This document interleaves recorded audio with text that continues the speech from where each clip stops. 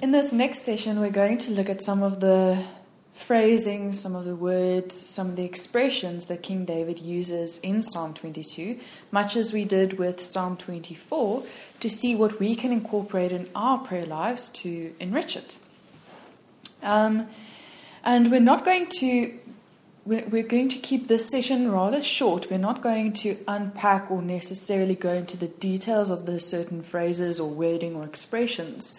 We'd like to encourage everyone to take these verses or these expressions or the wordings and really spend some time in prayer, meditating on what they mean, how they could be applicable, the beauty of it, the worth of praying this back to God. As a side note, we'd like to remind everyone that we are allowed to pray with our eyes open. So this means that we can feel more than comfortable to keep our Bibles with us while we pray. And when we know which scriptures, which specific phrases or words are applicable in prayer, we can mark them for ourselves or, make a note of where they are. And as we pray, we are more than allowed to read the phrases as we pray and pray it back. I think oftentimes believers feel that, if we want to be really effective in prayer or really want to pray a worthy prayer, then it has to be flowing from the heart. It cannot be something premeditated or pre-constructed. We want to kind of in the moment, express our heart and our gratitude and our praise and our worship to the Lord, which isn't wrong. It's not wrong at all. But we also are going to acknowledge the fact that sometimes in certain areas we just aren't as mature as King David, for instance, is or was here. So a good example would be, say the Queen of England invited you over for high tea on Sunday afternoon and today is Friday. The chances of anyone responding with an, "I'm sorry, I can't do it this Sunday because I first have to go and grow a rose garden so that the flowers I bring you can come from my own garden, because to bring you flowers from a shop would feel like an insult to me. I really want it to be something personal but worthy of your stature and your class."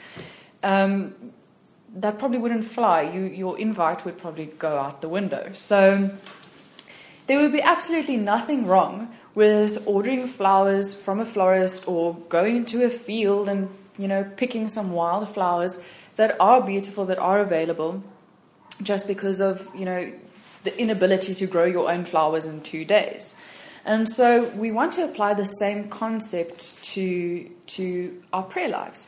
There's nothing wrong with, if I don't have the words yet, if I'm not confident in my expressions, if I haven't grown to a maturity level of understanding the full word and the application of all the word, then sometimes I'm going to, miss something in prayer and not be able to express it properly in its full application.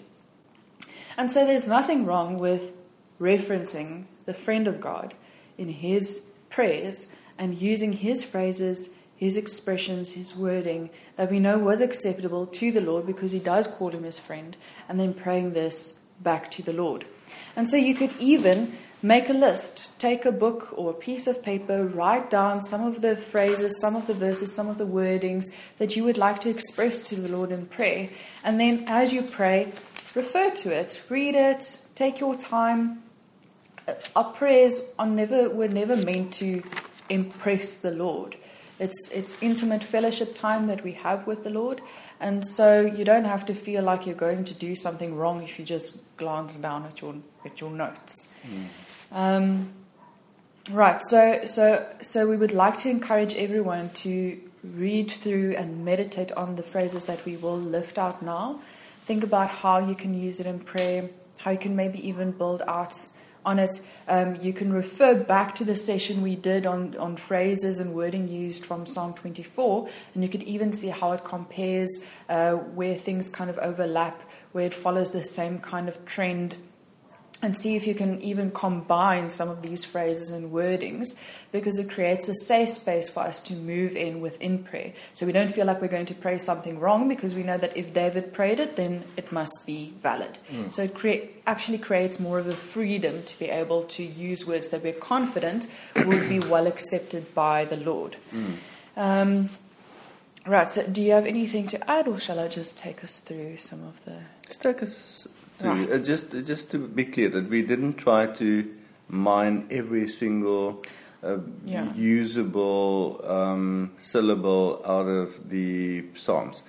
We try to lift the ones that will flow easily and highlight the ones that I think would easily be incorporated into our everyday thinking and our everyday speaking. And so later on, this should become almost second nature to, it'll just flow. It'll become part of your vocabulary, your way of thinking, and later on it will become just natural. Yes. Right. So, Psalm 22, let's start with verse 3, 4, and 5. But you are holy, enthroned in the praises of Israel. Our fathers trusted in you. They trusted and you delivered them. They cried to you and were delivered. They trusted in you and were not ashamed. The way that you would use this would rather be to break it up into short little segments. And so isolate verse 3, but you are holy, enthroned in the praises of Israel. You could literally use this as part of most of your prayerability, praises, in any response to God. This is one of those phrases that you later on can just make your own. Okay. So break it up in phrases, forget that it's a verse, just a idea. Then, whenever you are in a situation where you're going to confirm and reaffirm your trust in Yahweh, this comes in handy. Our fathers trusted in you. They trusted and you delivered them. And we are, the Bible says, those who are of faith are the seed of Abraham. And so we can very freely consider Father Abraham as our father. And so, although we're not Jews, just Abraham was not Jewish either. So we could use this. Okay, see how it works. Yeah. And just, I know we said that we weren't going to go in depth, but I'd just like to, for instance, lift out here that the trend that verses 3, 4, and 5 kind of follow, if we compare that to Psalm 24, we see again there's that kind of a reference to holiness. So in Psalm 24 there was the reference to the holy place, and then the kind of the process of salvation. So the reference to the saving, the salvation part of God's character. And so here we can see something similar in the trend that King David follows. And so this is also helpful because if we can confirm and reconfirm, then we also grow in confidence in using the same kind of wording and flow in our own prayer lives. Just a note, so we did not include verse 6 in the list. Yes. Okay, so it's under very rare circumstances. And we should avoid this becoming a regular part of our thinking and responses to God, because we have been justified and righteousness have been imputed to us. Yes. There would be circumstances, very rarely, where it would not be completely unbecoming to use a phrase in prayer like, Lord, I'm a worm. Okay, but this is definitely not a mindset that we should be walking in. No, so we did not include verse 6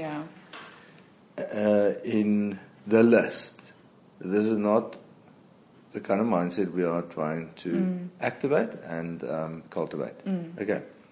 Right, then we're actually going to skip all the way to verse 22. And it reads, I will declare your name to my brethren. In the midst of the assembly, I will praise you.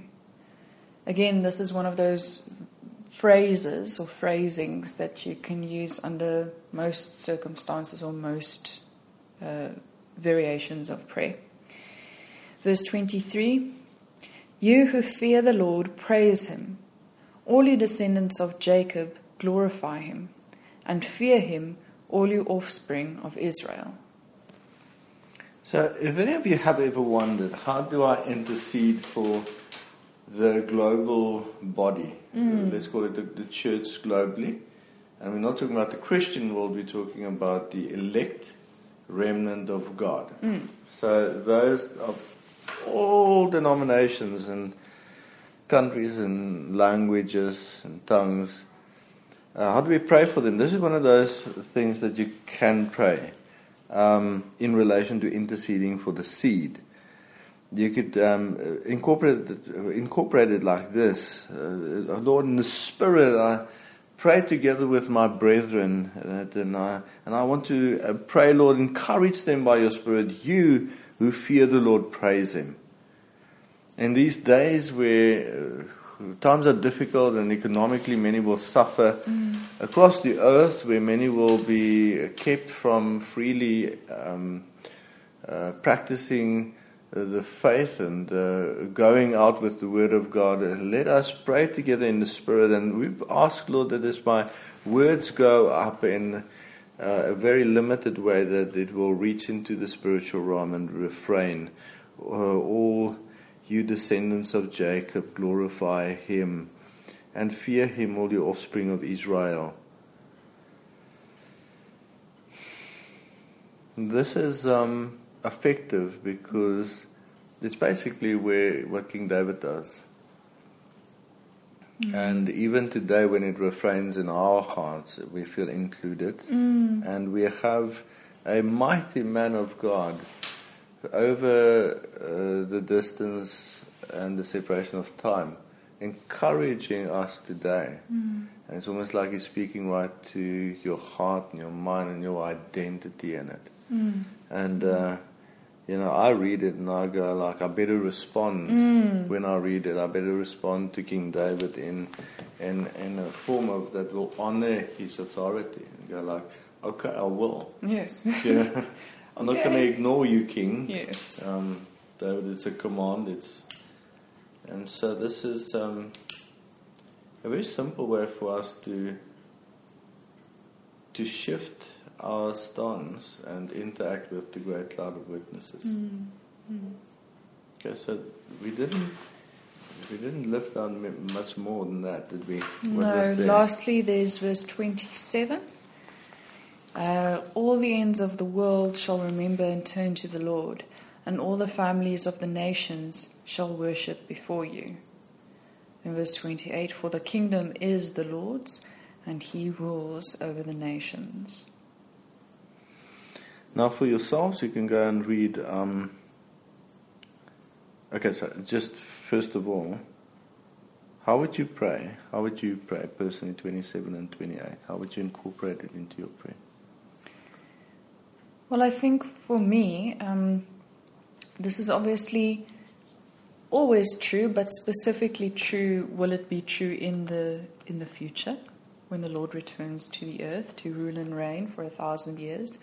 And so I think this is a good way, these kind of phrases or expressions would be healthy in our prayer lives in cultivating an eternity mindset. So cultivating a faith response in prayer. So even though it might not be true now, I know that it will be true because God's will be done. And so I think for me, in praying this and not changing the tenses, not saying, Lord, this will be true one day, but kind of praying, Lord, I know your will is that all the ends of the world shall remember and turn to the Lord, and all the families of the nations shall worship before you. For the kingdom is the Lord's, and he rules over the nations. And then kind of it doesn't have to be complicated. Lord, according to this, let your kingdom come, let your will be done on earth as it is in heaven. That kind of is probably where I would have gone. Wow. Yeah, as part of the kingdom on earth, 1,000-year reign, eternity mindset, wonderful. Maybe even kind of a looking forward to his return. Lord, we long for your return. Let this be true. Let your, Even then, verse 25 would be wonderful in that context. My praise shall be of you in the great assembly. And this is the great assembly that is firstly, the great assembly in the 1,000-year reign. Secondly, the great assembly of those who wash their robes in the blood of the Lamb. Yes.